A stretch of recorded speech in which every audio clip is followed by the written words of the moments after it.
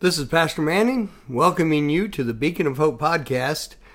We're today in the 7th in a series I'm doing on the 3:16s of the New Testament.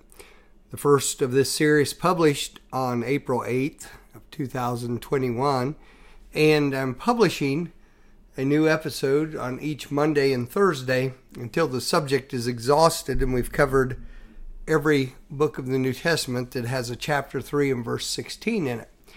Today, in this 7th episode, we come to 1 Corinthians chapter 3 and verse 16. I read that for you now.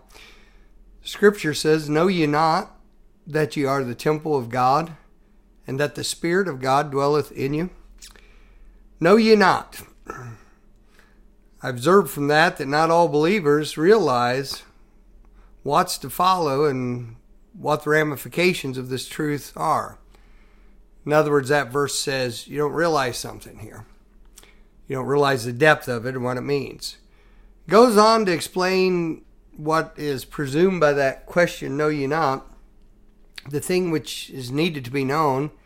He said, know ye not that ye are the temple of God? He said your whole approach to life, everything you do would be changed by this fact. That if you would realize you, not a building, but you, believer, whoever listening to this podcast, you, the believer, are the temple of God. Then it says, and that the Spirit of God dwelleth in you. The Spirit of God dwelleth, that means it abides in a continuing residence in you. Those of us who understand the Bible truth that we are saved by the grace of God, that, according to the book of Romans, we have access by faith into that grace, and then we stand in that grace. We're as secure as the life of Jesus is. We're kept by the power of an endless life. He's able to save us unto the uttermost who come unto God by Him. And because of that, we have what the Bible calls everlasting life, what the Bible calls eternal life. We are actually sealed with the Holy Spirit of God. It's an earnest of our inheritance. And all these things tell us about it. That once for all, Christ paid the price. That once for all, we are sanctified by Him. And because of that, the Spirit of God dwells in us. And He said here in this passage, you need to know something. You need to know that you are the temple of God. And you need to know that the Spirit of God dwelleth in you. That's amazing.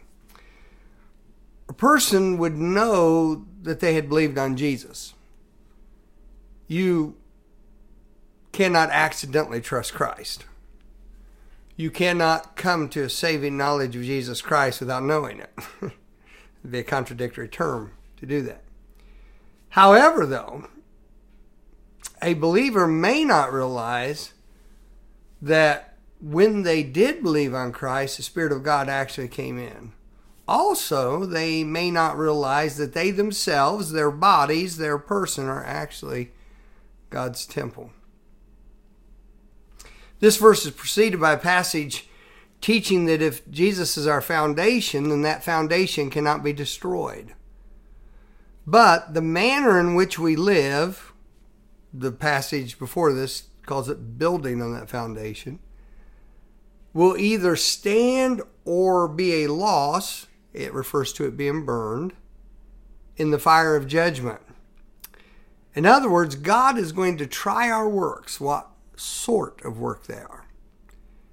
And the way we live, the actions of our life that we have lived based on that foundation of Jesus Christ, or ignoring that foundation of Jesus Christ, or contradictory to it. The manner in which we live, the wood, hay, the stubble, these things which are burned, can't stand up to judgment, show us living that does not match the foundation. You don't need a foundation for a wood structure just thrown together. You don't need a foundation for hay and stubble. A foundation was for something better. And then we will either stand or lost, fire of judgment, and then God will bring to our works We ourselves, however, cannot be lost. Verse 15, just preceding this, makes that very clear. If any man's work shall be burned, he himself shall suffer loss, but he shall suffer loss, rather, but he himself shall be saved, yet so as by fire. And so what happens is we can end up with just ashes.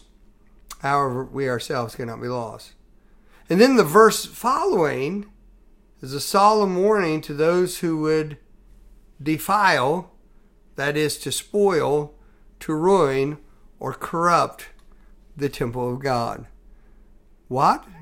Know ye not that you're the temple of God? Are you a believer? Then you're God's temple. Don't put graffiti on his temple.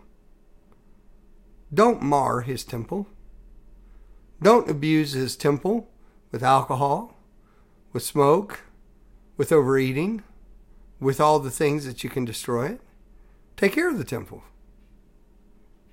What? Know ye not that ye are the temple of God, and that the Spirit of God dwelleth in you? Everywhere you go, you take the sweet Holy Spirit of God. Everything you see, you subject him to. And the Spirit of God dwells inside of you. It dwells inside of me.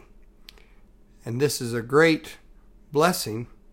And also, my friend, it's a great responsibility.